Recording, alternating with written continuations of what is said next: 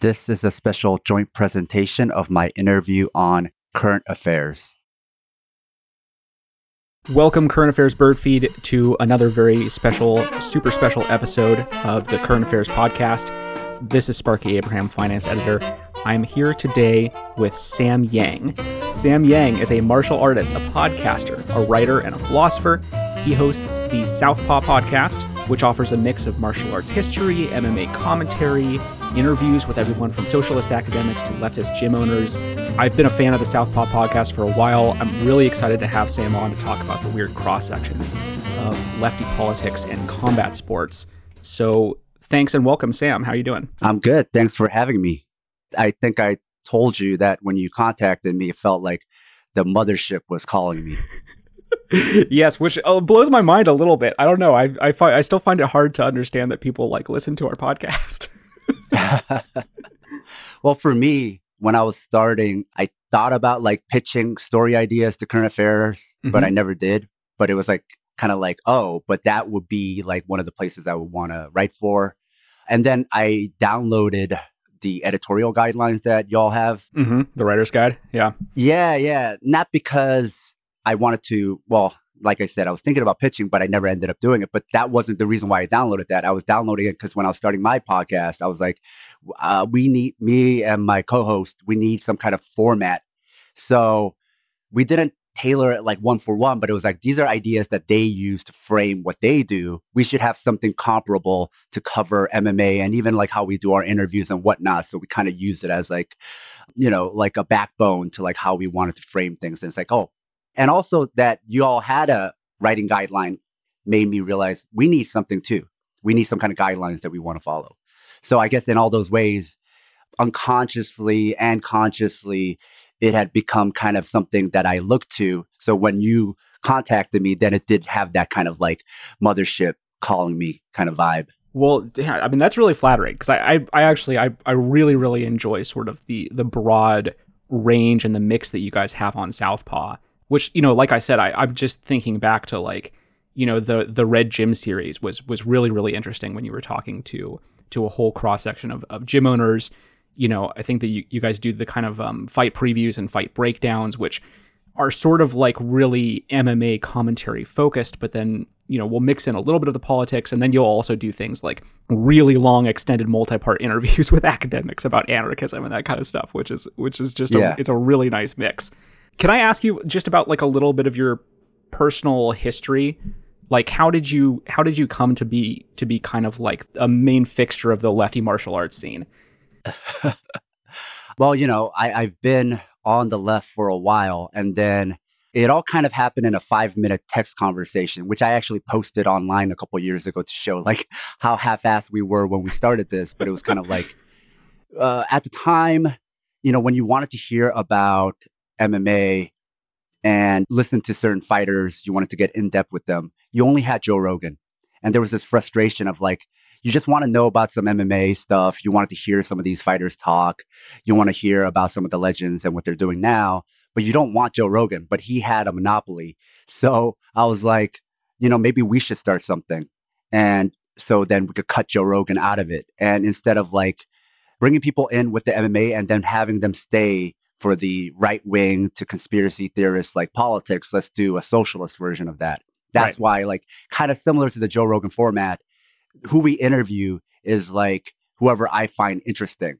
So it's not I'm only interviewing MMA fighters. It's basically very similar to the Joe Rogan experience in that we talk about MMA and then the people we interview most of the time have nothing to do with MMA. Right. But it's it's the same thing he does, but doesn't admit to, which is he takes MMA fans and then teaches them about right-wing politics. We're taking MMA fans and teaching them about left-wing politics. Yeah. So that's kind of the impetus. And we thought okay, that's a very specific Venn diagram of, leftists, people who are interested in MMA. So we're maybe only 50 people listen at most. But if that's all of leftist MMA, then we'll have a monopoly on that. We'll own the whole thing. But over time, I realized it's much bigger than I thought. And it's interesting. It's not I have a lot of followers on Twitter, but then it's the people who do end up following me is kind of surprising because then, like I noticed you were following me, but like other people in the left sphere, media sphere that people would recognize, I think end up following me because it's like maybe they low key like MMA, but don't want to admit to it. They don't want to tweet about it, but they'll follow me and then just kind of get my take because they know it won't be like all cringy. And so even like when we do the MMA analysis where it's like pure water MMA, where it's not too political, it is political in that we're always trying to be very like wholesome, That's like a term that's popular amongst the left. I'm not trying to be cringy or edgy. I'm trying to deliver it in a way kind of like y'all do, where it's not going to be offensive to anybody. You're being earnest. You're being a nice bag about it to some extent.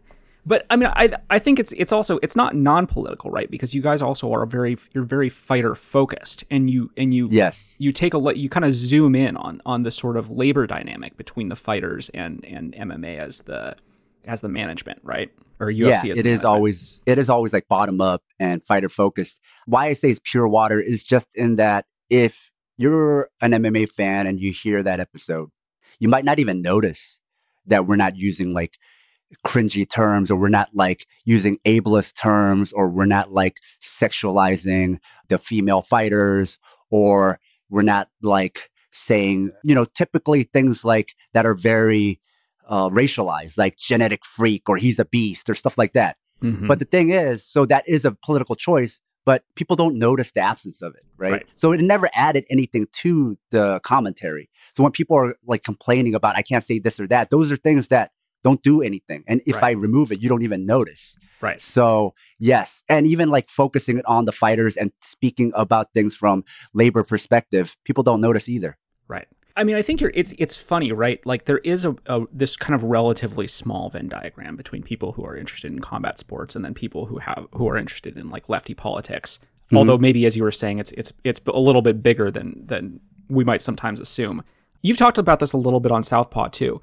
There is something that's so, I haven't been into combat sports for like a long time. Basically, like I've trained Brazilian Jiu-Jitsu on and off for a few different periods for cumulatively probably like 3.5 or 4 years.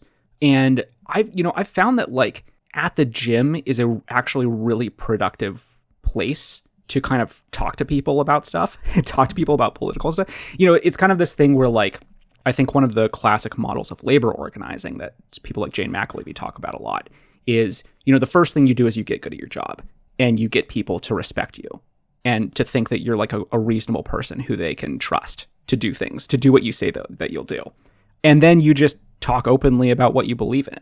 And I found like a kind of a similar dynamic at gyms where like, even though, most of the people there might be listening to Joe Rogan or might be like really into Sam Harris or something, you can build relationships really fast, and you can build kind of like a mutual trust and respect. And then if you're just open about what you believe, I found people are really open to it. And I know one of the themes that you've hit on in Southpaw before about MMA is this idea of genuine curiosity, right? And I think this is something that you could say about Joe Rogan, is that he is actually a genuinely curious person. Do you think that there's some actual connection there? Like, why is it that the sort of combat sports folks or the MMA folks are really kind of drawn to this, to Joe Rogan's genuinely curious podcast as opposed to some of the maybe more like didactic podcasts? I mean, he even had a show called Joe Rogan Questions Everything or something like that, which speaks to what you're talking about.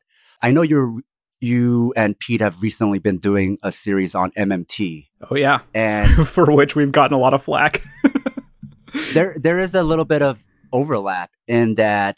What does that do, right? Like, it's like there's a certain economic orthodoxy, what you would call classical economics, right? And MMT is questioning everything that you know and believe, right? And MMA and similar interests people who want to question the orthodoxy that existed before about martial arts. Yeah.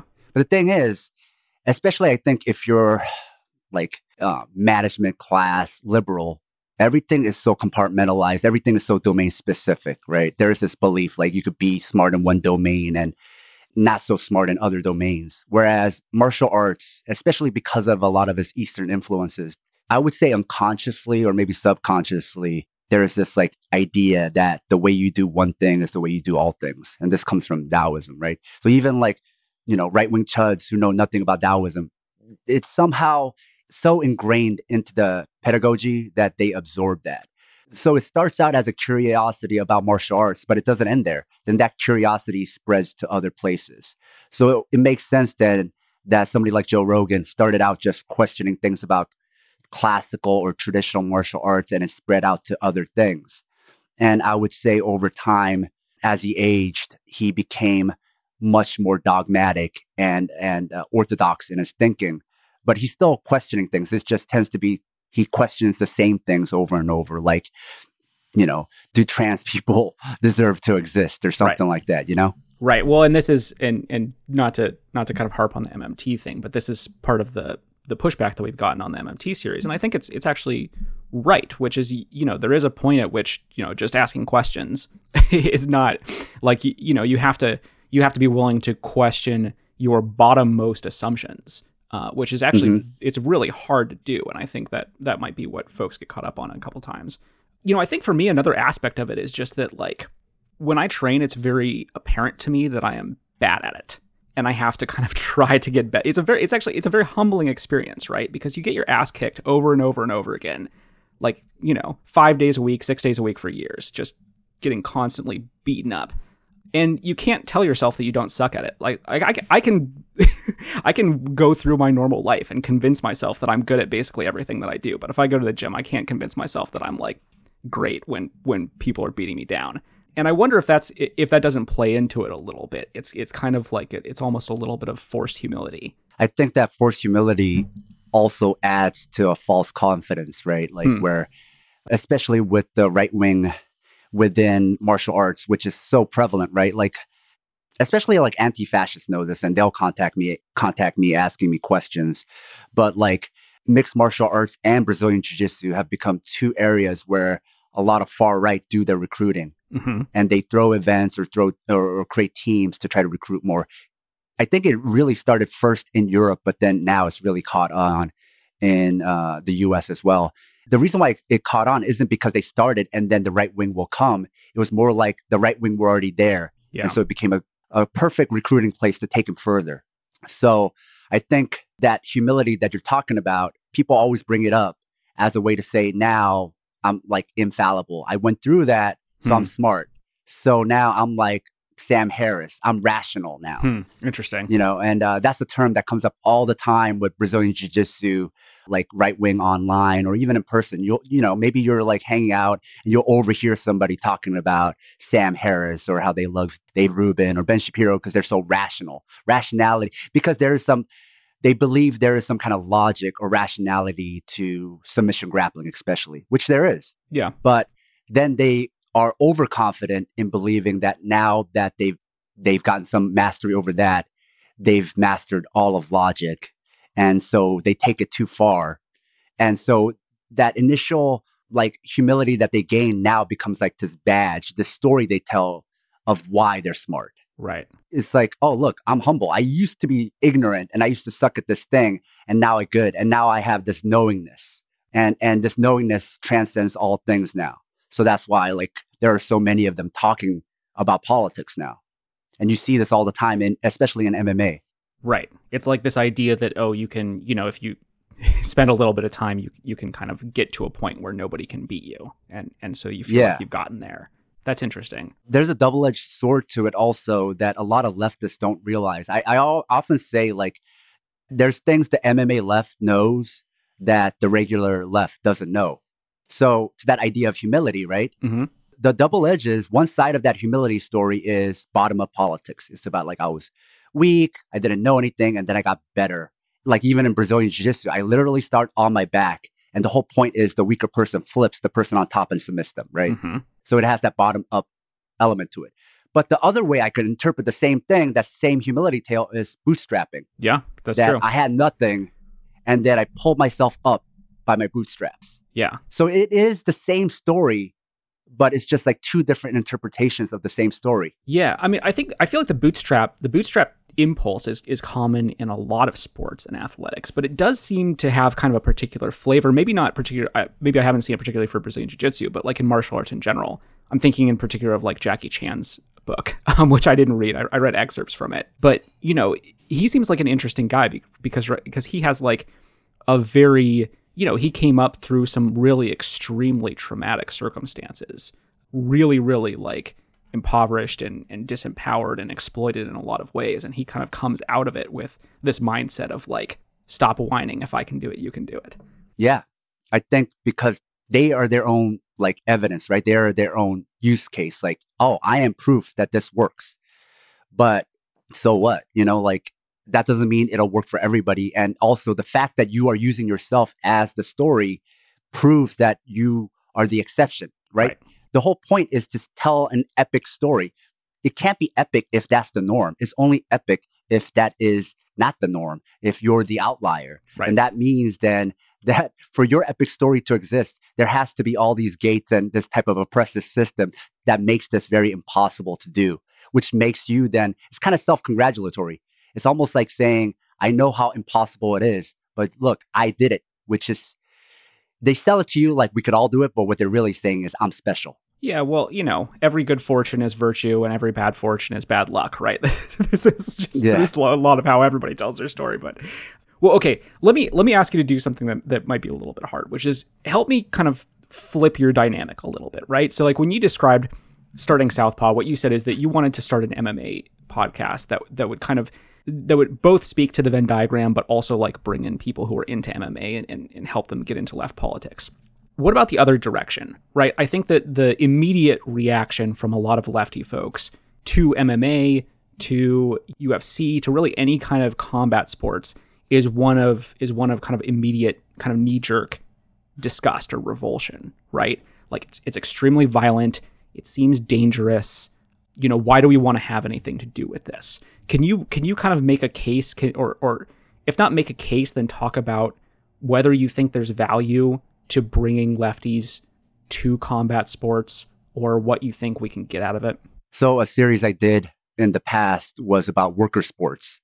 I did it with two different academics, one focusing on the worker sport movement within the US and the worker sport movement in Europe.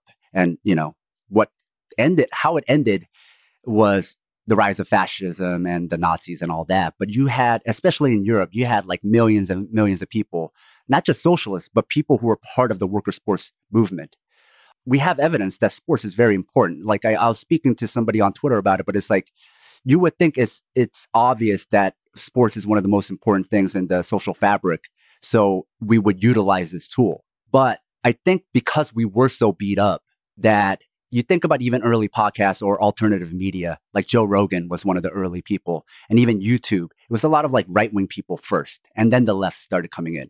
And so what's the first wave, right? Like if we're going to do, how like there's like first wave feminism or first wave anarchism and second wave and third wave, then let's just talk about first wave left media. That had to be the educational ones, which they were. It was like a lot of educational ones first. And then when you had a certain number of those people, then you had to go a little bit further than just education. You had to get a bigger piece of the pie. Then the comedy podcast started, right? Mm-hmm. So those started, and there's a lot of them, right? And then now within the last year, a lot of sports podcasts started. Mm-hmm. I think for a long time, it was just one. It was just Dave Zirin. And then from Dave, a bunch of other podcasts have formed. So it only makes sense that when we, at the beginning, combining MMA or martial arts or combat sports with left politics is not important. So I wouldn't put that at the top of the priorities.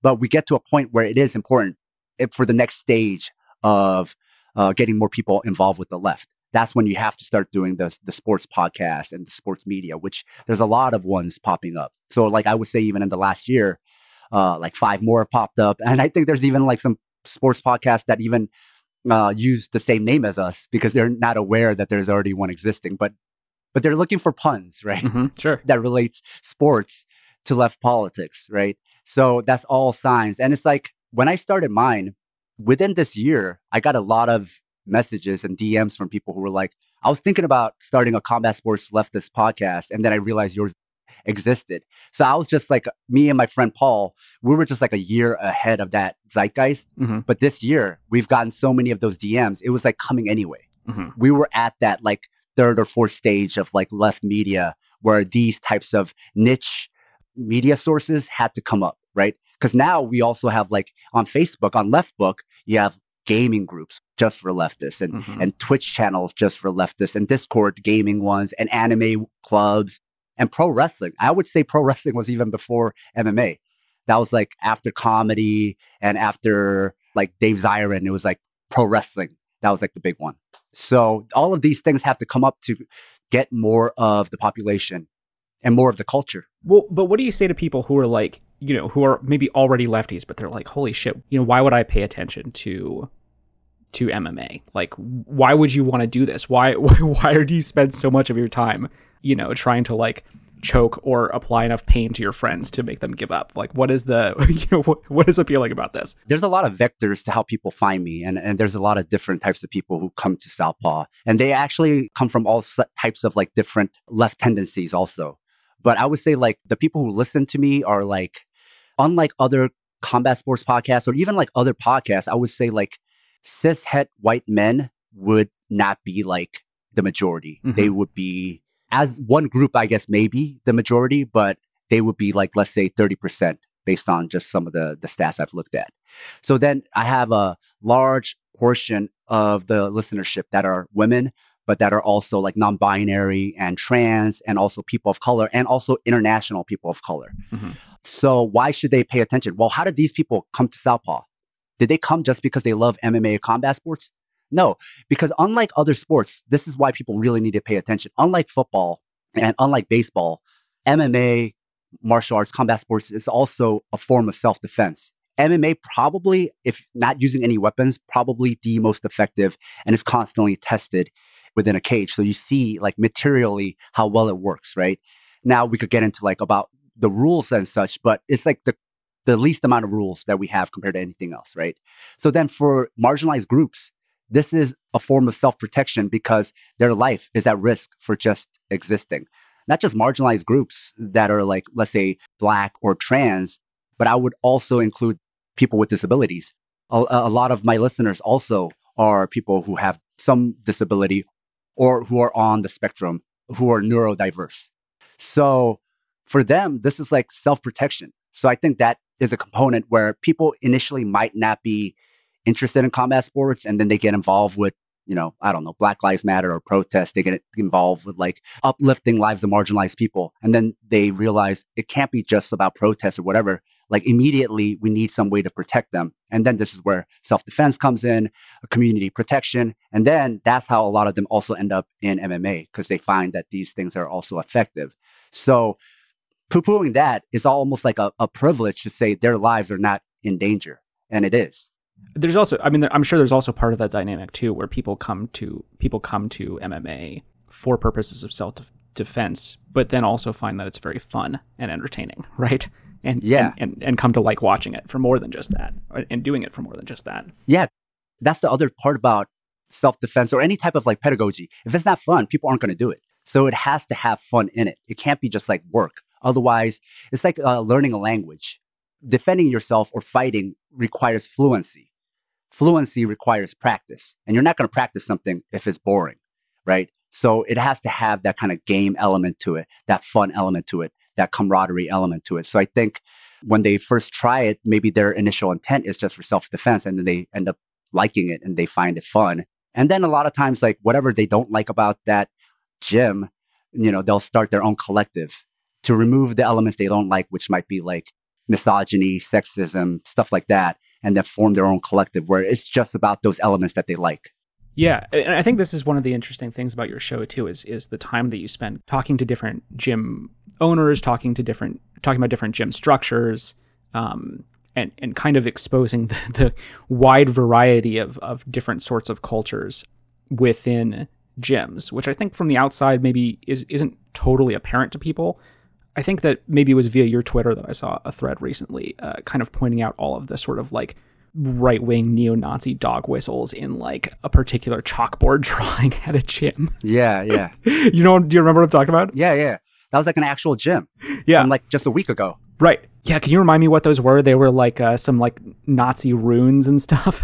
So it was the runes. I don't know all the technical terms, but it was like a lot of these like, before the Nazis came up with the swastika, they used all these like kind of rune mystic symbols. And it's like a lot of those mixed in with like the Atomwaffen I don't know if I'm saying that correctly, but Yeah. the nuclear kind of symbols, the SS bolts, the death's head. On just like a little doodle. Yeah. Basically, whoever did it was like trying to fit every dog whistle onto a thing. And I think what's traumatic for some people is like they look at that and then have it explained and they're like, oh shit, I've seen some of these things, but I never like thought to pay attention to it. Right. And I mean, it's really interesting. It's interesting to me, at least, how these kind of really gnarly political valences can fly under the radar. You know, you look from the outside and a gym looks like a gym, right? And even if you kind of start going, even if you do your free week trial or whatever, and then you like become a member, and it's not always exactly apparent what sort of culture you're getting into, especially if you're just starting. And then you have this sort of the kind of like creep and seeping, and like if you stay in it for long enough, then it starts to, it's almost like the reverse side dynamic of this sort of ability to do politics at gyms that we talked about earlier. Which again, I think that all of this, it becomes apparent to you once you've been a member of one or two gyms. But for people who are not involved in this world, I think that it's just it would be totally unexpected. Yeah. I get like a lot of pushback from people who are not even martial artists who just come to me with some kind of cartoonish stereotype of what they think martial arts is based off of the Karate Kid. And so then they're like, I see all the stuff you're posting about, but that's not possible. Martial arts is like antithetical to that. So, which actually speaks to the amount of like how media shapes our reality. And it even creates like false memories. We never even experienced these things, but this person is so sure that this is how martial arts is, even though they've never even taken a martial arts class, right? So they're just like, it's like what David Hume talks about, the is-ought fallacy, which is like they talk about how it ought to be, and then they confuse it for how it is. So I don't know how to like combine those things for them. But that's not just like people outside of martial arts who do this. It's also a lot of gym owners who perpetuate a lot of these fascistic behaviors by denying it because they keep talking about what martial arts ought to be. And I think I've tweeted about this also. Martial arts isn't inherently left-wing, but with great effort, it can be. So they're assuming that it already is a certain way, that it's like this rainbow coalition, that it's like this utopia where nothing matters, just your merit, right? And it's not that. Yeah. That's how it ought to be. I agree, but it's not that. So in saying that it is already that, there's so much erasure happening. And there's also a lot of privilege and bigotry in that you're in a place where you never face it. And it's true. A lot of gym owners are like not only white men, but they're also very big white men. So they don't even know about you as a student might end up going to a gym being that small person in jiu-jitsu. But a lot of the gym owners are not the small person. A lot of the people who end up owning gyms are like the person who was always the big person in class. Yeah, that's definitely true. I mean, there's also, it seems like there's also a bit of a nuance that I think people can miss too, right? Because you could have like something that for many intents and purposes, like looks like a relatively, quote unquote, progressive gym or something, right? It could be a diverse gym. It could be, you could have any number of factors, but they're still going to have sort of like brag on the website about doing classes for police and, having like Navy SEALs and stuff train, right? There's this kind of element, or I'm thinking of, like Jamie Kilstein has his podcast and he sort of holds himself out as like a lefty kind of guy. And his jiu-jitsu podcast is like sponsored, talks constantly about being sponsored by Jocko Willink and like all the terrorists that he's killed and stuff. Like kind of, crows about that all the time. There's like this weird, a weird kind of like acceptance of violence and militarism and imperialism that's this sort of knee-jerk even among the quote-unquote more progressive gyms and more progressive people. And I would even say with him, right, people who are not in martial arts might remember Jamie from like the left media sphere as well, right? I don't know if you remember, he had his own podcast back in the day. Yeah, he had his own podcast back in the day, and I remember there was it was something like he was, I don't know, there was some issue with him and women. That's basically all I remember of it. Yeah. So I can't speak to what his personal politics are or how he would define them, but I guess the juxtaposition is like, if you are from the left and you remember that, then it's like, that shows you like the Overton window of BJJ, Brazilian Jiu-Jitsu, and that who becomes the left voices Yes. in BJJ, which is true. A lot of like people who would be centrist in regular life end up being like the progressive voices in BJJ and martial arts. Yeah. Actually, even like traditional all of martial arts, period. Because you look at even somebody like Chuck Norris, who is so far right. Yeah. Like somebody who just would be a centrist or even like center right could end up appearing left wing or progressive Right. in the martial arts space. As far as Jamie, he's changed a lot. I don't know. I'm just saying that that even if he hadn't changed, it could still appear that way. Yeah, well, and it's just I find it interesting. You know, I've listened to his jiu-jitsu podcast like a little bit, not a ton. It does seem like he's kind of trying to bill himself as sort of a more, again, quote unquote, progressive jiu-jitsu podcast. But it's just very interesting, right? Because I think that he will talk fairly well about sort of like racism and police violence, and it seems like he actually does get a little bit of flack for that from his podcast fans. But then again, will like absolutely tout extreme forms of U.S. imperialist violence just in like his little ads for his sponsors. Yeah, it's hard to like, I guess this is like where having some kind of like left tendency can help, where you're like, okay, how am I approaching this? What are my beliefs, right? Yeah. A lot of it, I think, for a lot of these burgeoning progressive voices within martial arts, they haven't really thought about that. They just go with their knee-jerk reaction of like, racism bad, this is bad. And they go with that, but they don't think about like consistency of thought. When I say theory, I don't mean like necessarily you got to read like Bakunin or Marx or anything like that. I mean like, is what you're saying consistent from beginning to end? Like from this topic to that topic? Or do you only have like a certain framework that's domain specific about racism, but then this other thing, you're reactionary, right? And I think a lot of these voices that I see on not just Twitter, but like Instagram or YouTube or whatever, there is a lot of inconsistency. Yeah. You're saying start from principles, basically. Yeah. And I think that is why like the writer's guideline, like thinking about that was so important for me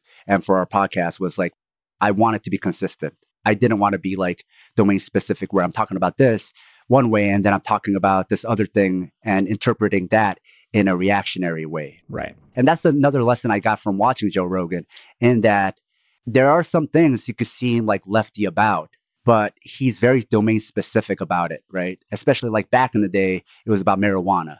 And then because he didn't have a consistent framework, or maybe his consistent framework was more right wing or libertarian free market, he made some exceptions, but his overall ideas were more to the right. Right. I want to ask you a little bit about the UFC on a couple of different levels. So again, back to like a little spot of biography, right? I have been feeling like I need some kind of sports fandom in my life for a little while. And I thought to myself, oh, you know, I've been into jiu-jitsu for a while. Maybe I should try to like get into the UFC. And honestly, I've been kind of struggling. I think I've been struggling for a few reasons. Like, number one, you know, it actually is, it's quite hard to watch sometimes for me. And part of me wonders, you know, I think the part that I find hard to watch is the striking when they're hitting each other. I don't mind watching the grappling. And so maybe part of that is just because I haven't really been involved in striking sports very much. You know, I think I might have found the grappling harder to watch before I kind of understood what it actually felt like to get choked, which isn't that bad. But, you know, it does seem... So on the one hand, like, I have kind of failed to actually get myself into it. And then on the other hand, as you talk about on the podcast a lot, you know, the UFC as an organization and the power structures within the UFC can be really, really, really exploitative in a lot of complicated ways. And I wanted your thoughts on both of these issues, right? Like, I guess it would be really, really cool if you could, you know, give us... I don't expect that a lot of current affairs listeners, I mean, I'm sure some, but probably not most, are going to be UFC fans or even necessarily well-versed in what the issues are here.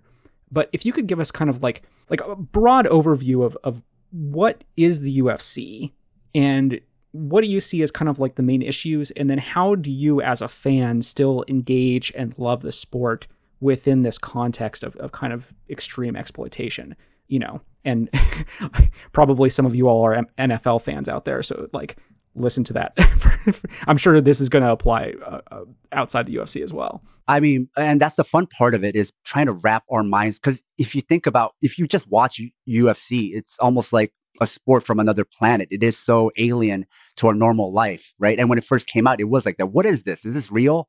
Right? And there's still some of that left. So especially as socialists or progressives or people on the left, trying to wrap our minds around this thing, I think that in itself can be kind of interesting and just like a philosophical question. Like in an anti-capitalist or post-capitalist society, would it still exist?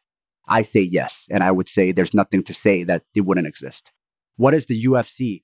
The UFC is not MMA. MMA is a combined art of combining all these different martial arts and then applying it holistically. So me as a practitioner, I'll take elements from all these different arts and apply them together in a way that I feel is most effective to accomplish whatever I'm trying to accomplish. Mhm. It could even just be like trying to hold somebody down so they don't hurt themselves or hurt me, right? I could apply it in a gentle, like non-submission grappling way, but like a care-informed way where like the actor Ed O'Neill had a great story about how like he got into some kind of argument with somebody, and then the person got physical, and he just held him in his guard and held the person's head down so he can't headbutt him and he couldn't punch him until other people showed up and they could break it up, right? So you could do it in this gentle way where this person you might see again, you don't want to necessarily hurt them, or you might not necessarily want to hit them. So in this way, then I could see you again because I didn't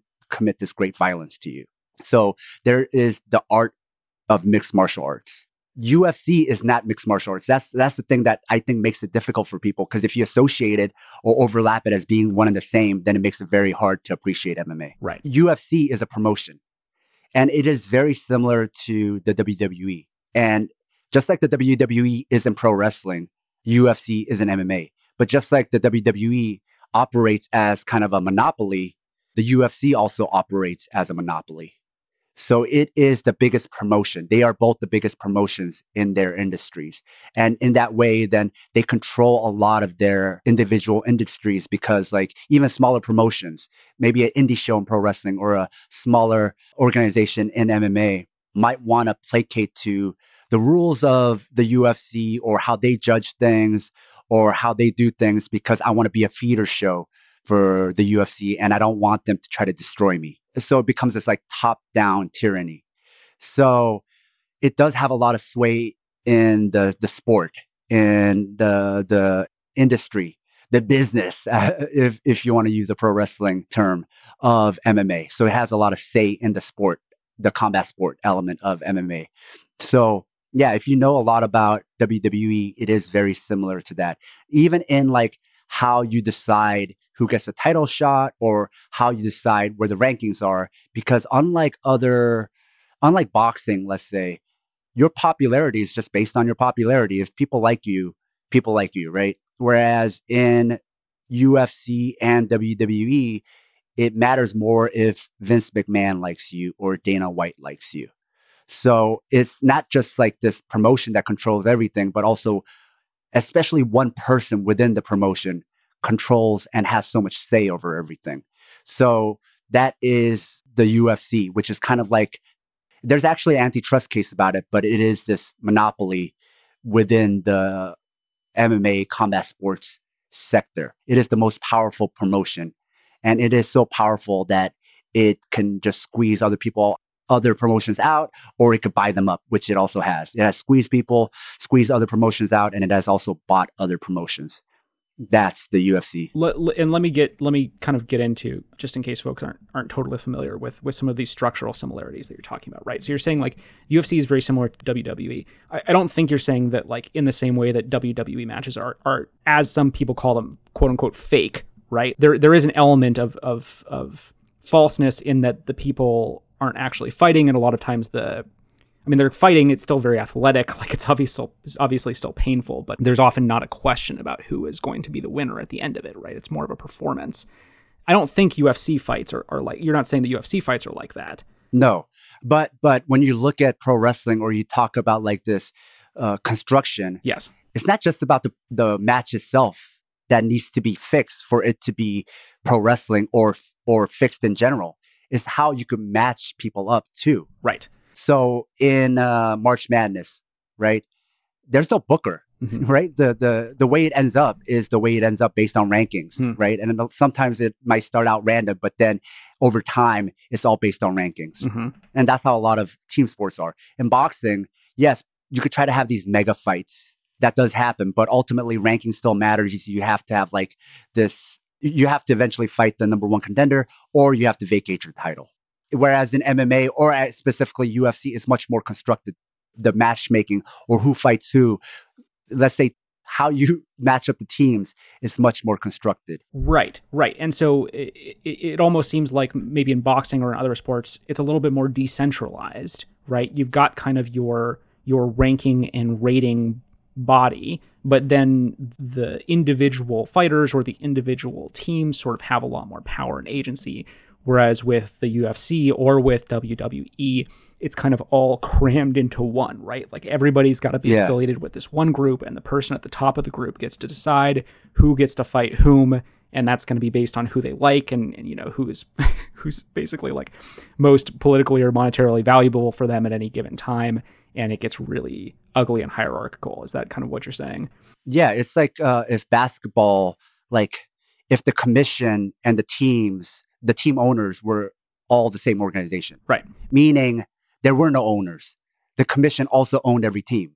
That would be more like the UFC. And that would also be like the WWE. There is no third party commission. They are also the commission. Right. And talk to me a little bit about sort of the violence of it. And if you can kind of put it on a scale, you know, you hear people talk about this stuff like, oh, you know, which is more dangerous, boxing or football? Which is more dangerous, boxing or MMA, right? Or specifically in the UFC, because I think it makes a difference depending on what the rules are. And I think people do kind of cringe when you see some of these clips from the fights. I think that the UFC plays up the kind of violent brutality of it. You know, is that sort of a valuable aspect here? Is that a marketing game? Is that something that we should understand in some broader context? Is it something that we should enjoy watching fights despite? What do you think? I think the violence, especially if you're on the left, depending on how violent it is something like that you watch in spite of the violence. I think over time it's become more and more violent. People might bring up how violent it was in the past, but it was like the clips they show you are the violent parts because you can't go back in time and rewatch that thing, and nor did you even pay attention back then because it's promoted as being even more violent back then, but also back then people were complaining about how boring it was. So which is it? Was it like really violent or was it boring? And some fights ended up being violent, but they were boring at the beginning. And some fights from beginning to end was boring. And I think a lot of that had to do also with the rule set. It was violent in that it was very bloody, but it wasn't violent in concussive punches to the face. So what I mean by that is like, people were punching to the face back then, but there weren't gloves and there weren't rounds. So there was nobody to go back to like put Vaseline on your face or reduce the blood. Whereas now there is. So it actually looks less gruesome now, but in a way, to your point, it is more violent now than it was back then. So it is becoming more violent. And a lot of that happened because of these perverse incentives, which is like, first of all, you only get half your purse if you fight. You get the other half if you win for most fighters, especially if you're starting out. If you're a star, you have like this guaranteed purse, or you'd have to negotiate for that. But a lot of fighters, they fight where it's like, half to show and then the other half to win. They call that a win bonus, but to me, it's like the only reason person fights for that is like they're agreeing to a deal where they see I'm going to make $10,000 a fight, but it'll be like broken up into 5 and 5. Does that make sense? So you got that bonus, and then you also have the KO bonus because there was all this complaining about how boring it used to be because it was grappling, right? It was very grappling intensive, which if you wanted just efficiency and what works the best, it would be mostly grappling anyway. But they wanted to remove that element, so they added the KO bonus. But after like the NFL and these documentaries and reports about CTE, they renamed it. So now it's a performance bonus and it's the fight of the night bonus. But it's the same bonus. It's still about KOs. Right. Then you look at the winners of these things, and it is the fighters who get the knockouts. So then that incentivizes people to fight in a way where they're just going to throw haymakers. They're just looking to knock people out because they're not making very much money. So that fight of the night bonus, that performance bonus, that win bonus all matters so much more. So this is an example of like something being fixed. Yeah, the fight isn't fixed where it's predetermined, but you're using capitalism to create an outcome that you want. So I'm saying that is still orchestrated, and that is still very much like WWE, which other sports, they have their problems, but not to this extent. And to your earlier question about why should people pay attention to MMA, I think that's a two-part question in that why should you specifically pay attention, meaning people in the left media. I think everybody in left media and every journalist should pay attention to MMA because MMA is an example of where you have this control group, where you see what a sport looks like or what a workplace looks like without any union and without any protection. Then you look at boxing, they have the Ali Act. So now you could see a similar sport with a legislative protection, right? So now boxers make more and they can represent themselves and they can use free agency. Then you look at team sports that have unions and they are the most protected. So you have like this way to, for labor reasons, you could compare what it looks like where it's like pure anarcho-capitalism versus like legislation versus unions and how different all three of these things are. And I think that's very valuable to everybody on the left. Understanding that, that's like been a way for me to explain unions to just, they don't even need to know MMA. If they just know anything about sports, then I could get a long way with them, get very far with them in explaining why unions are important and how valuable they are. So I feel like to people who are in left journalism, they need to pay attention to this because it's the only place where you can make this comparison. And for the rest of us, then you can actually see what it looks like when it doesn't have any protection. Right. That's a great pitch. I think what you were saying about the KO bonus struck me as really kind of funny, right? Because it seemed to me like the original premise of UFC, like going back to the early days, when it was really like the first UFC, when it was like pitting all of these fighting styles against each other, right? It's like, okay, we're going to try to figure out, what is the most effective way to fight to win.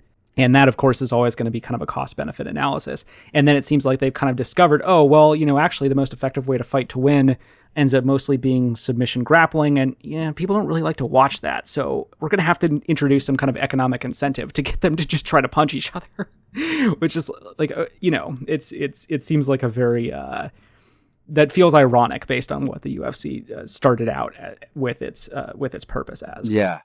And for people who watch it, in spite of all that, I think it's just as much as they've done to screw it up, there is a certain level of like self-expression in martial arts. And I think if you've taken Brazilian Jiu-Jitsu, the reason why there's this camaraderie is because after I spar with you or roll with you, there's a sense of knowingness, like I really know you now.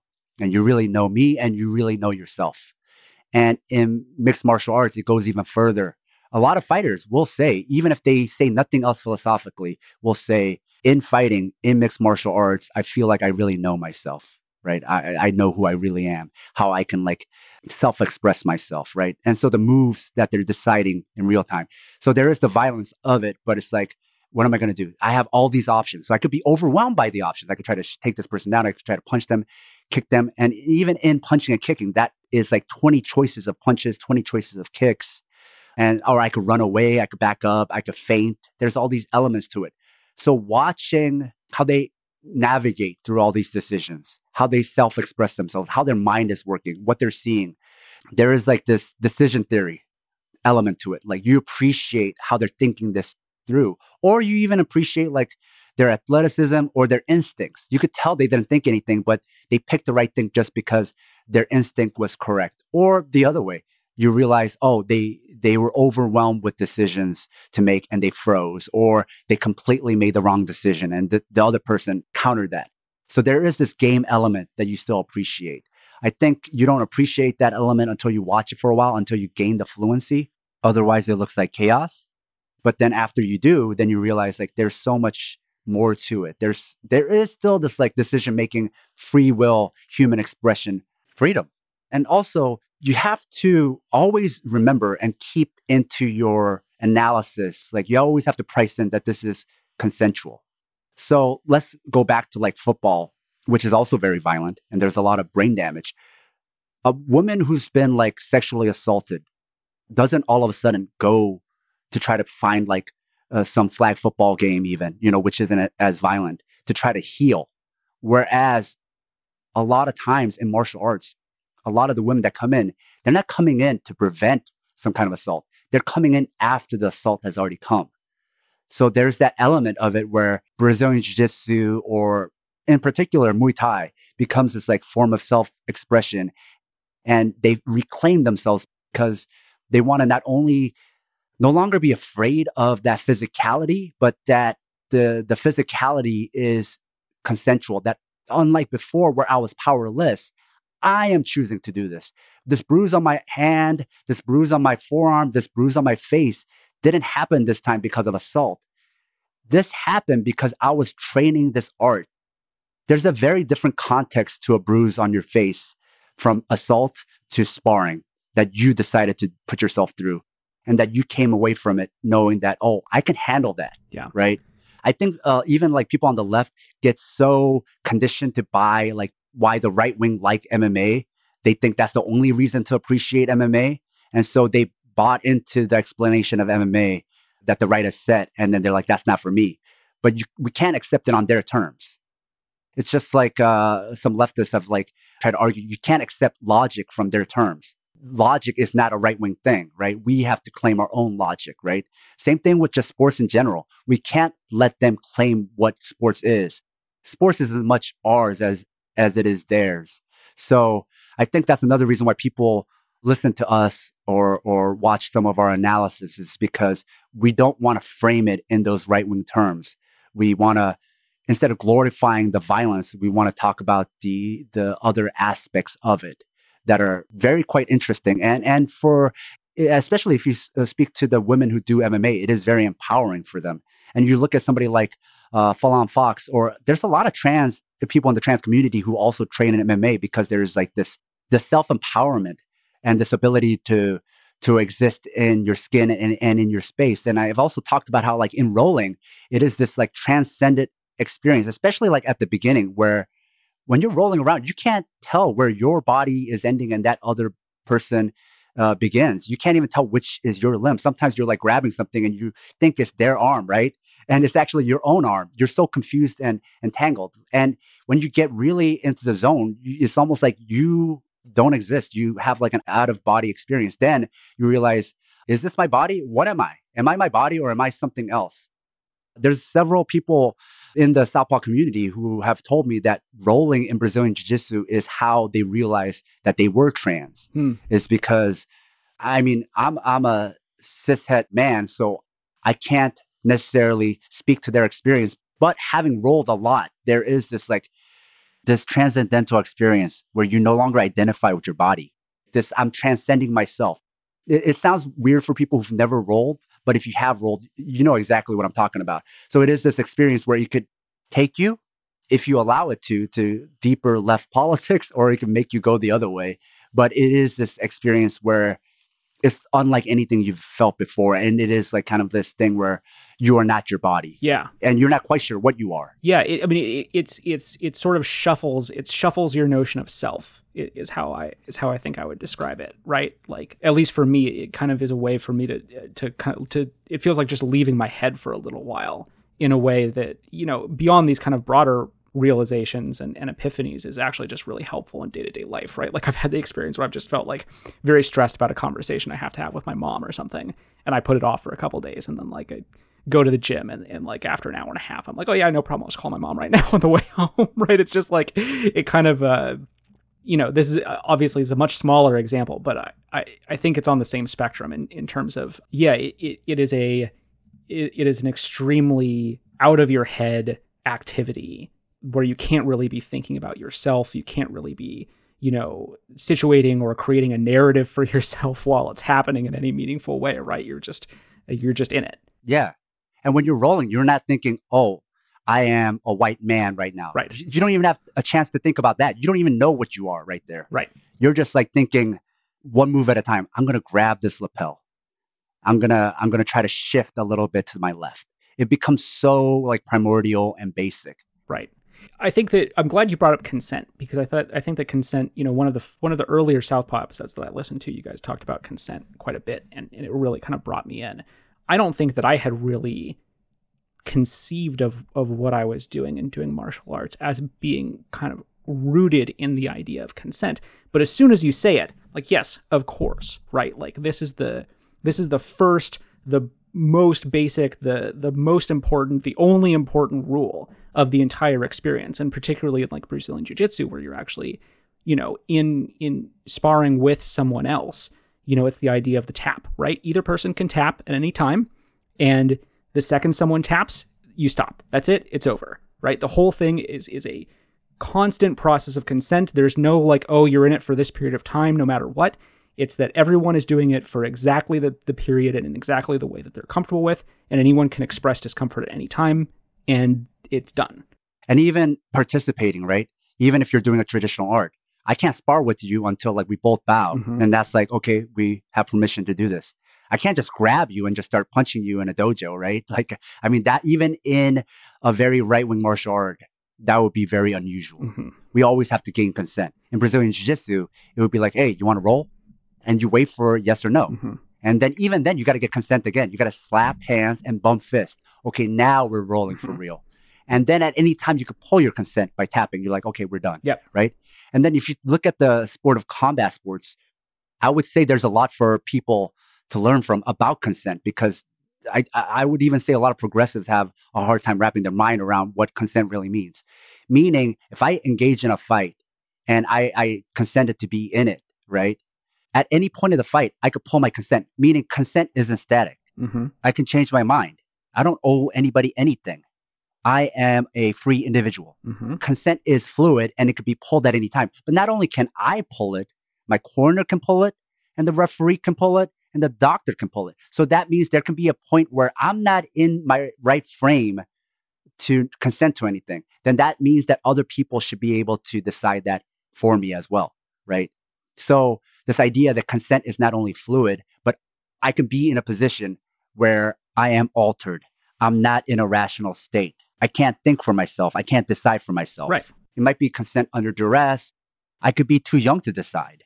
There are all these procedures priced in to know when my consent is valid or invalid. Right. And in that circumstance, the responsibility devolves on other people in order to see that and to do the right thing, which I think that, like, yeah, in other contexts, and like the context of sexual assault, I think there are a lot of people who would kind of, push back or balk a little bit at that idea, and nonetheless they understand it perfectly well when it comes to combat sports, which is, I guess, a little bit sad, but also telling. I mean, here's another element: is I don't have to say no. So if I'm a fighter and say you're the ref, you look at me and you ask me, do you want to fight? And I say nothing. Then nothing is not the same as yes. It's not no, but it's not yes. Then if not yes, then the fight stops, right? So that's the other part of consent that people don't get. It doesn't have to be no. You don't have to, even if you don't take away consent, not saying yes or committing to consent. If the consent is not explicit, then it is not consent. Maybe you don't even have like the right look, or it took you too long to say yes. The error is always on the side of like, you have to emphatically, it has to be a hell yes. Right. There can't be any question. It doesn't even need to be a no. And I would say then combat sports is aware of that, at least in the combat sports setting, aware of what consent is and has defined it much better than a lot of the courts have, than a lot of like, a lot of people's moral compasses have. Absolutely. I guess I just wanted to ask, I was thinking about asking you a little bit about kind of the ideas of hierarchy and legacy, and the apparent meritocracy that maybe is not really a meritocracy in combat sports and in jiu-jitsu particularly. And then I thought, that might lead us into talking about the Gracies a little bit. But I don't want to put you on a spot. Like, I don't want you to feel like you have to talk about something that you think is going to piss people off or something. No, it's fine. Actually, it connects to something you asked earlier, or maybe you were just like postulating this, like, why is martial arts so right-wing, right? And you talked about even imperialism. So you have to think about how martial arts was brought to the US and North America in general, and the context in which it was presented. It was brought over by the US military. It was brought over by GIs, right? So whatever framework or context it was we lost that, and it was presented to us through the imperialist lens. And a lot of times they catered to military and police, right? If you want to see where the most amount of martial arts dojos are, regardless of the art, go find where a police station is. Go find where military bases are. And that's where you'll find most of them. So then it's like martial arts is influenced by the military and police because a lot of them also end up being instructors. And then the two cultures just kind of like symbiotically go back and forth and inform each other. So you'll find like, martial arts gis, or maybe not martial arts gis anymore, but martial arts like shirts, like that say, oh, I train this art that uses like the Rhodesian camo. And if anybody knows about like anti-fascists, like who are involved in anti-fascism, Rhodesian camo is like a dog whistle for white supremacy, right? From Africa. So you'll see that in military apparel stuff that are like lifestyle geared, and you'll see that in martial arts stuff that is lifestyle geared. They just inform each other. So that type of marriage is what set the tone for this type of fascist, imperialist, right-wing legacy that martial arts has become, especially in North America. And then to your question about the Gracies then, right? Yeah, can you set the scene a little bit? Who are the Gracies? So the Gracies are this family where the claim is that they invented Brazilian Jiu-Jitsu, or what they call Gracie Jiu-Jitsu, which is really like Judo Newaza, or the ground fighting aspect of Judo. They claim to have like invented it in Brazil. And so they are like what they call the first family of Brazilian Jiu-Jitsu. And a lot of martial arts associations, or I should say a lot of Brazilian Jiu-Jitsu associations, their lineage ties back to one of the Gracies. And often they'll even put that, it's like as a point of pride for a lot of Brazilian Jiu-Jitsu practitioners, where they'll post that in their bios or on their website. I got my black belt from this person who got this black belt from this person who got it from one of the Gracies. Yeah, it's like a pedigree. Yeah. So even like all the Brazilian Jiu-Jitsu websites that do bios, like BJJ Heroes, that do bios of Brazilian Jiu-Jitsu people, right at the top, it always has to tell you what the legacy is and how it ties back to Helio Gracie or Carlson Gracie. So I guess you could think of them as like who Jigoro Kano would be in Judo, which is like the founder of Judo, or Ushiba in Aikido. Like it's the people, or Masoyama for Kyokushin Karate, like people who are accredited with creating this style. So that's who they are. But just like the UFC is the biggest promoter of MMA, but they are not MMA.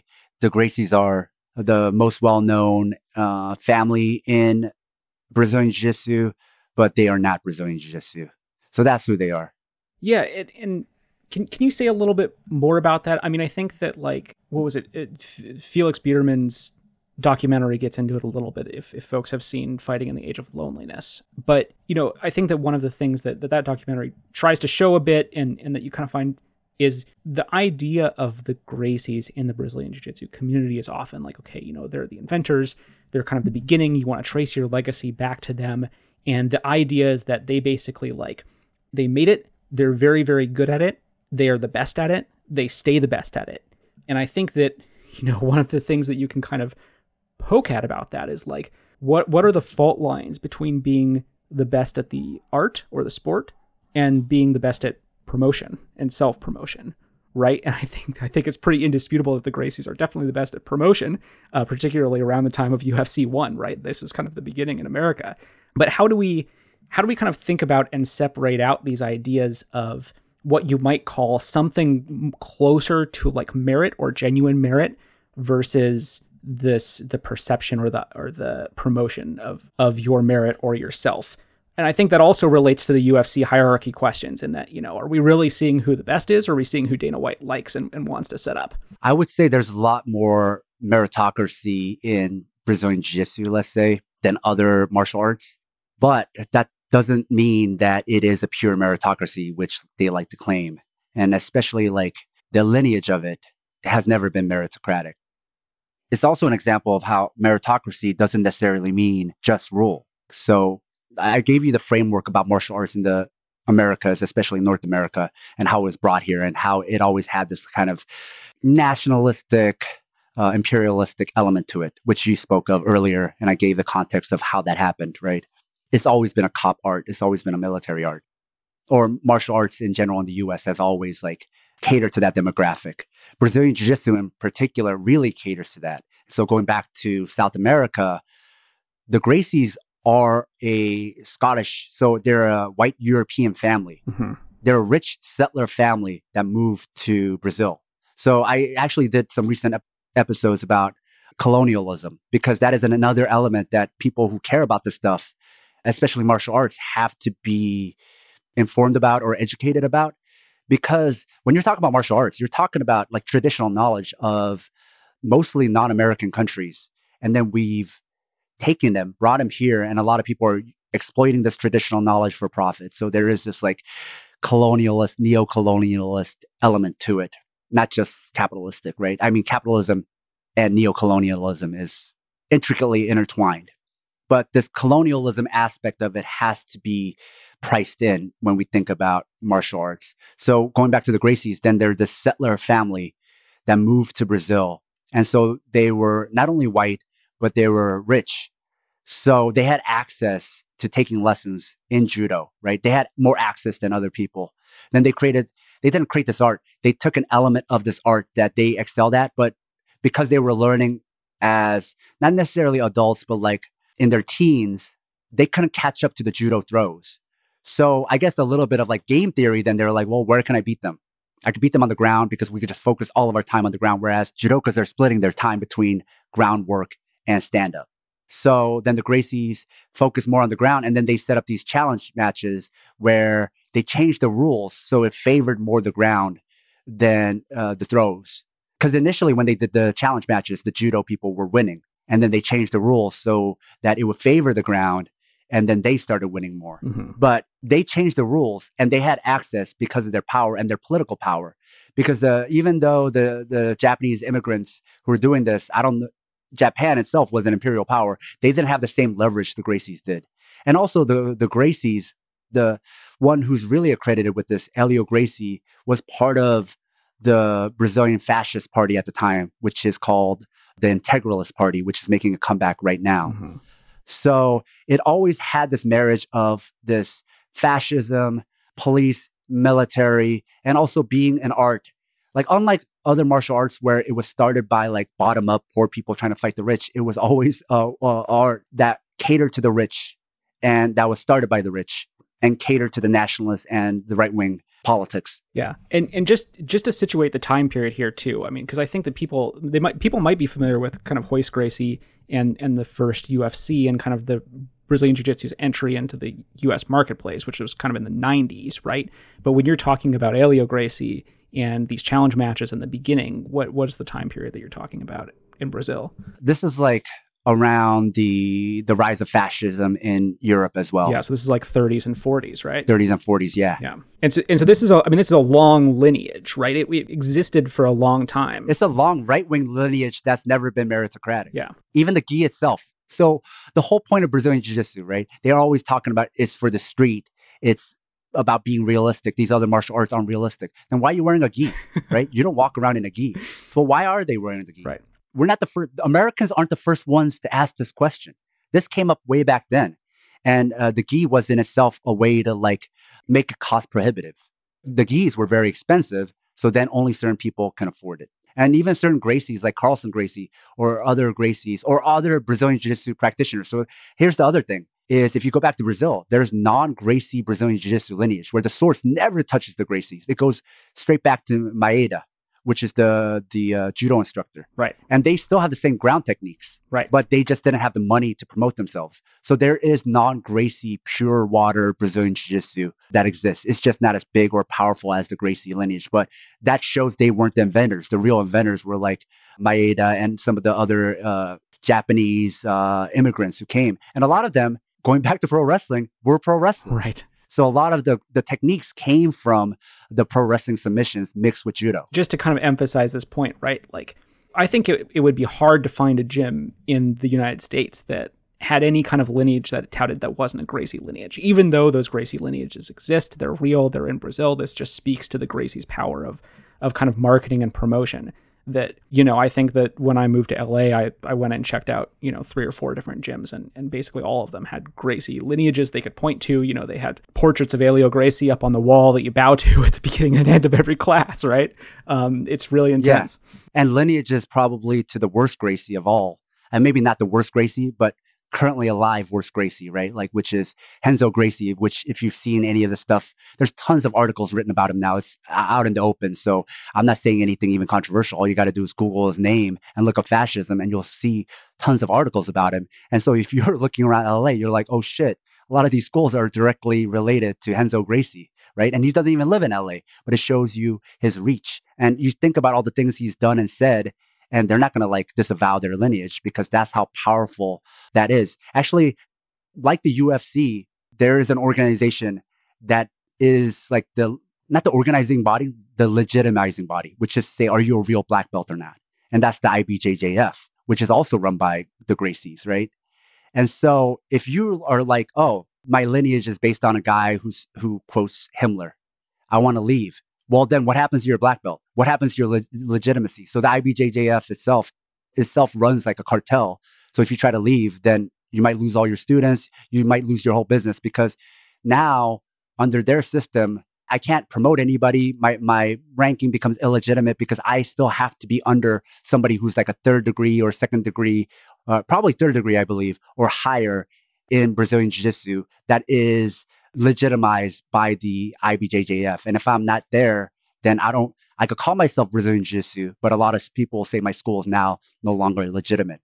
So there's that monopolistic cartel aspect of Brazilian Jiu-Jitsu itself, which all goes back to another Gracie. But to finish my point about Brazil is that the cost prohibitiveness and the racism of it was even apparent back then. So even like certain Gracies who wanted to go against it and teach people of color, teach people from the favelas, which is the poorest parts of Brazil, they had like huge feuds. They had like civil wars within the families. Like Carlson Gracie got kicked out of the family for wanting to teach poor people and black people, which isn't even to say that he's not reactionary himself, but just that one choice affected his lineage to the family. Right. Well, let me ask you this though, because I think you mentioned other martial arts, you know, so outside of the context of the Gracies specifically, how do you think about this idea of sort of legitimacy and legacy, right? Because I think that there aren't that many areas of life where you see this as starkly as you do with many martial arts in terms of wanting to trace your legacy back to specific people. I mean, the only other place where it is kind of very apparent to me lately, at least, is I've been reading about Sufism, right? Which is kind of like, it's some people would describe it as like mystical Islam. And in Sufism, there are sects that all trace their lineage back, teacher to teacher to teacher, to specific people, you know, kind of common specific people at the beginning. You know, I think it seems to me like people get some value out of this, that there is value in what are ostensibly hierarchical relationships in these areas where what you're trying to do is kind of pass down very specific knowledge and the type of knowledge that can't just be kind of written in a book, right? But it also ends up with these hierarchy-heavy systems that if they're not inevitably going to reproduce abuse, at least are at a severe risk of reproducing abuse. You know, how do you think about this just as a martial artist generally, about sort of, you know, deference to the instructor, respect and reverence for instructors going back versus, you know, what is actually the proper amount of deference and respect and what you need to, the attitude that you need to affect in order to learn? Let me ask you that question. Yeah. Because one of the first things I noticed about your profile is it says anti-hierarchy. Yeah. Right, on Twitter. And so now that I know you train Brazilian Jiu-Jitsu or have trained it, like as somebody who's anti-hierarchical, how do you feel about that system? Like being in a system that is so lineage, legacy, and hierarchical. I mean, look, I got to not deal with it for a long time. And you know, the most recent period during which I was training was when I lived in DC, in Silver Spring, Maryland. Actually, I was training at a place called Beltway Martial Arts with Nick Robeson. And, you know, I think that was probably the most anti-hierarchical gym I've ever been to, right? You know, like Nick was Nick. He wasn't a professor or master or sensei or anything. You know, we had some sort of principles that we followed that we read at the beginning of every class, but it was basically like, oh, you know, self-defense only. I'm not going to use this to abuse anybody. I actually don't know Nick's pedigree, so to say. I'm sure that there is one, right? I know who he got his black belt from, but I don't know but that's just because that guy was like still around. I don't know who that guy got his black belt from. And so I think it was actually a little bit shocking to me when I moved out west and I was going around and checking out gyms. And it was so much more in your face.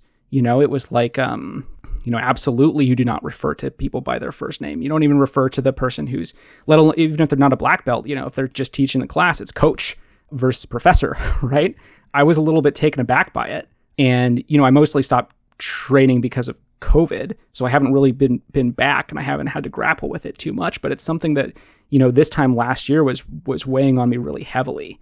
And I don't think that I've come to any revelations or conclusions about it. But here you are, you've been in this in multiple different contexts, I assume, for a much longer period of time. Yeah. So that's actually the perfect backdrop then to discuss your question, right? And for you right now, this is a question that you have to think about, right? Like as somebody who has left politics, how do I think about this? And this type of weirdness that is modern martial arts, it's hard to wrap your mind around, and it's hard to even navigate and think about it, especially when you enjoy it too, right? So you're like, well, then what are the parts I enjoy? There's something I enjoy about it, but it's also things I don't like about it, and that goes against my politics. So the backdrop of where you trained before in the East Coast versus here, LA is LA. LA things need to make money. So it shows you how, the other one is a capitalistic business, but capitalism is on steroids out here. So then you could see how that type of hierarchy and lineage becomes even more important when making money is even more important. You see schools who are really laid back, and they'll even say, look, I don't care about lineage and all that stuff. Just come in and roll, and we're just going to focus on our principles, and we don't care about all that other stuff. Then they'll even tell you sometimes, yeah, I don't even care about making money. I'm just doing this because I love it, right? Mm-hmm. Because they're even unconsciously letting you know that caring about all that stuff is part of making money and is part of capitalism. So you come out here when the incentive to make money is even higher, then all those things come into place even more. So then this is where we have to connect all the orthodoxy and the vestige and even the caricatures of martial arts, how that's intrinsically tied to capitalism. So you talk about professor or master. It's actually all very false hierarchy, which is that unlike here, professor is a college professor here, and sensei just means teacher in Japan, versus sensei here doesn't mean just teacher. No. It's something more honorable, something more uplifted, right? Same thing with professor. In Brazil, professor just means teacher, whereas here now, professor means we think of something very high and grandiose. Vaulted. Same thing with master. Mm-hmm. Master is not even a term from Brazilian Jiu-Jitsu. I don't even know why they started using it. They never used that term up until 5 years ago. And then all of a sudden, that's completely constructed and fabricated because there's no history of that because they came from judo. And in judo, you don't call somebody master blah, blah, blah. You call them sensei blah, blah, blah, right? So they created that here to create a false history, a false, not lineage, but a false sense of orthodoxy or tradition that it never had. It's so loaded too. You could see for someone who would come in and they'd be like, oh, call some master. That's a little, master's uncomfortable. That's a very loaded term in the United States, but maybe it's a broad historical term. Maybe it's imported from another tradition. And then you learn, oh, wait, no, they actually just chose this here recently. Yeah. So as other arts are even trying to stop using that term, Brazilian Jiu-Jitsu, which is one of the younger arts, is no, we're going to start using that for the first time. So this is all speaks to how marketing is influencing tradition and legacy and rewriting the past. And you talk about hierarchy and lineage and Sufism. A lot of that person to person transferring of traditional knowledge is about cultural exchange. So it's about I want my culture to keep living on, so I pass it on to the next person. So this is something you might hear about from indigenous cultures, or even if I'm an Asian American, I come here and I start taking Taekwondo. And the way I take Taekwondo from a Korean teacher is different from Taekwondo from the mall, from somebody else, because they're going to teach me a lot about Korean culture on top of the martial arts.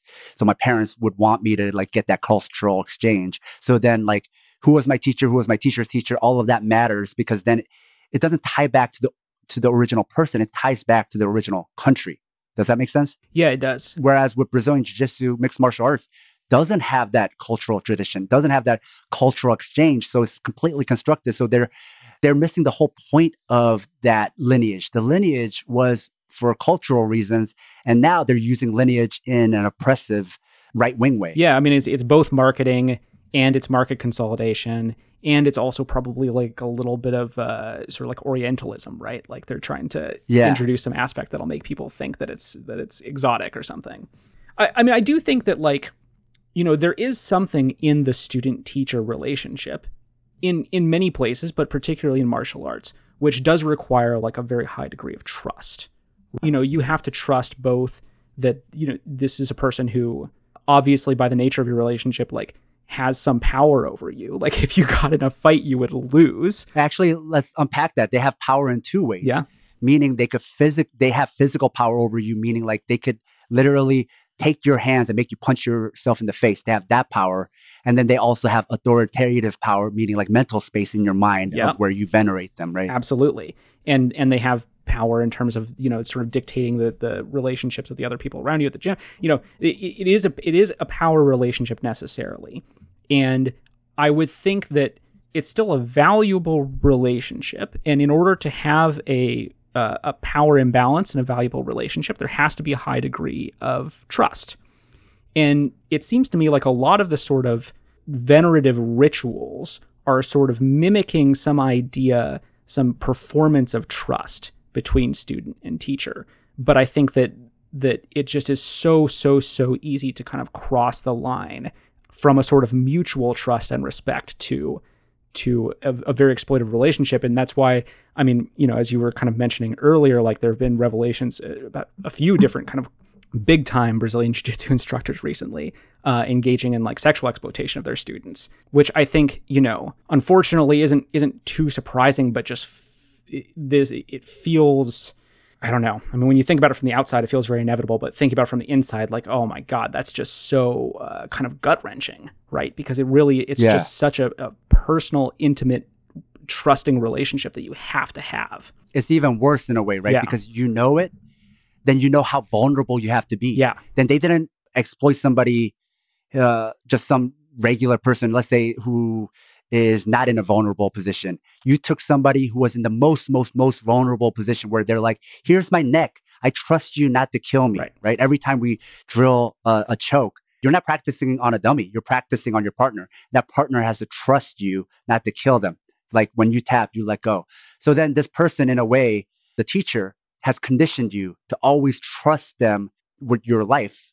And then they do this to you. So I would say it's even worse than the way it happens in the general public, because they are in such a powerful position to exploit. That's why, like, when teachers do it or when priests do it, it's even worse than the general public, because it is somebody that was given even extra trust, extra vulnerability. But you think about Brazilian Jiu-Jitsu and all the things that like can lead themselves to this exploitation happening, where you're constantly being conditioned.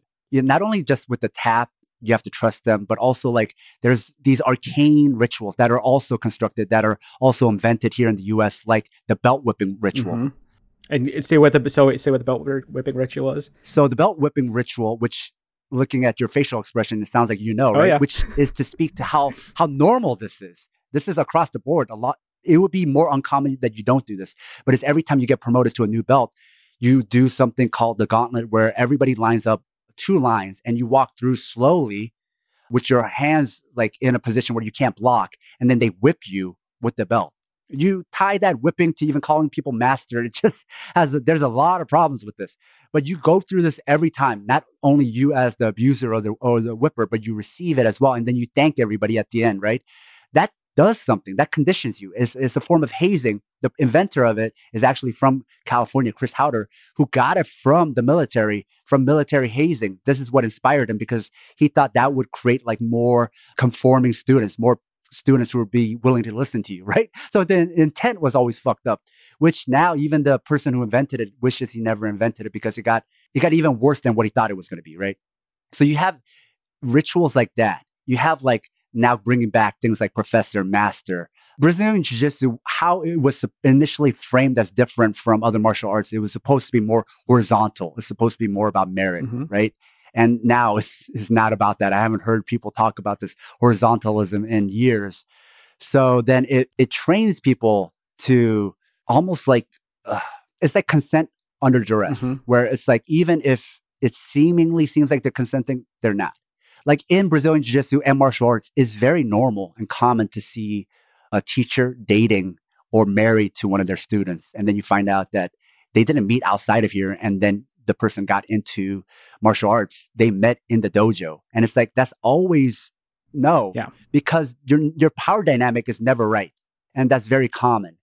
So there's a lot of elements to Brazilian Jiu-Jitsu and all of martial arts, a lot of martial arts that caters to that, where you can't do that. You can't do this type of sexual assault overnight. You have to prime them for years, and then it can happen. It's not like they're necessarily with a specific intent of priming you for sexual assault. It's more like a lot of that is already built into the art.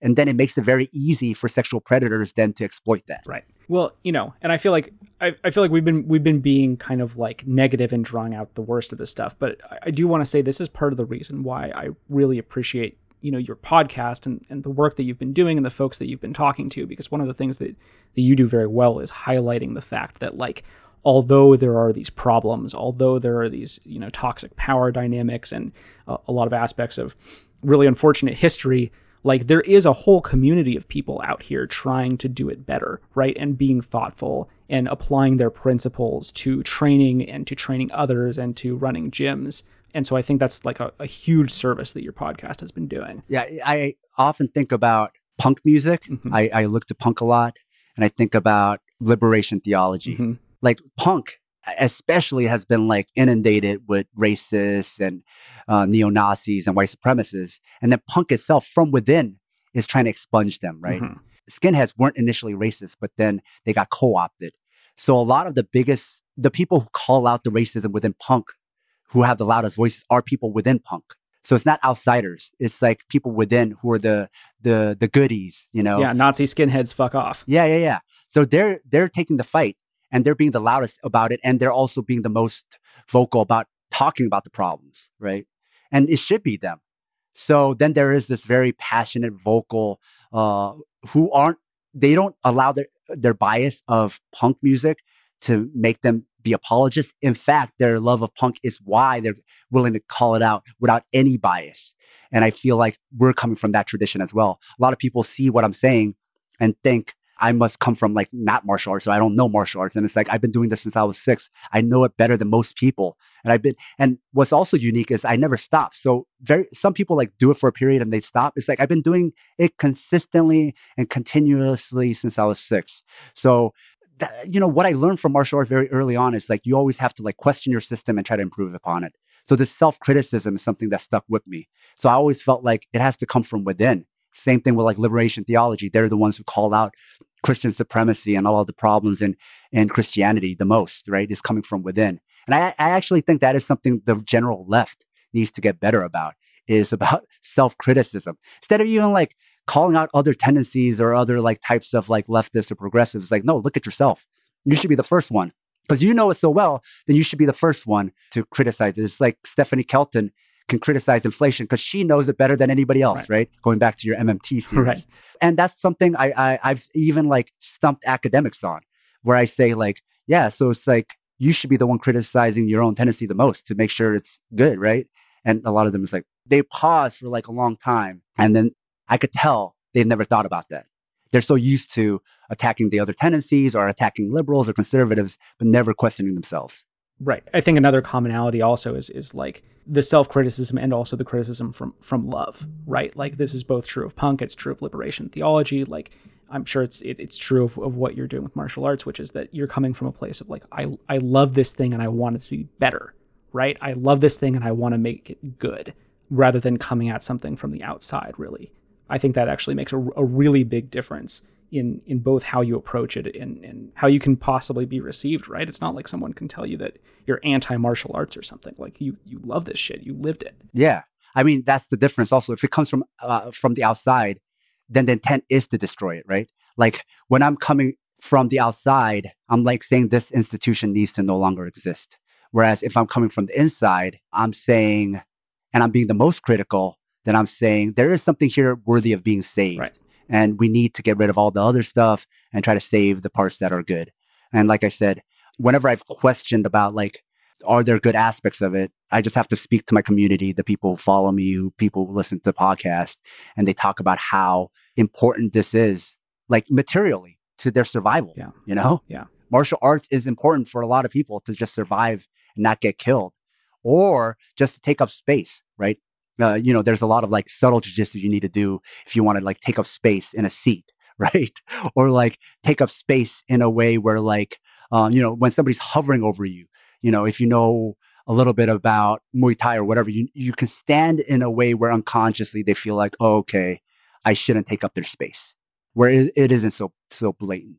Okay. Well, I think we've gone longer than we planned to, but Sam, I really appreciate you coming on. This has been a really, really fun conversation. And I hope that everyone listening will go check out Southpaw Podcast. Do you have any other things that you want to plug? No, just the podcast. Everything. The podcast itself has become more than a podcast. It's kind of become a project. Mm-hmm. The podcast is kind of like this media hub, and the social media is like this media hub, but we're connected to like so many different martial arts groups, anti-fascist groups, and left-wing groups and sports groups that are like trying to utilize our reach to like spread some of their message. So supporting us isn't just supporting the podcast, it's supporting all these different efforts amongst not just martial artists, but anti-fascists and people who are trying to like unionize and organize sports.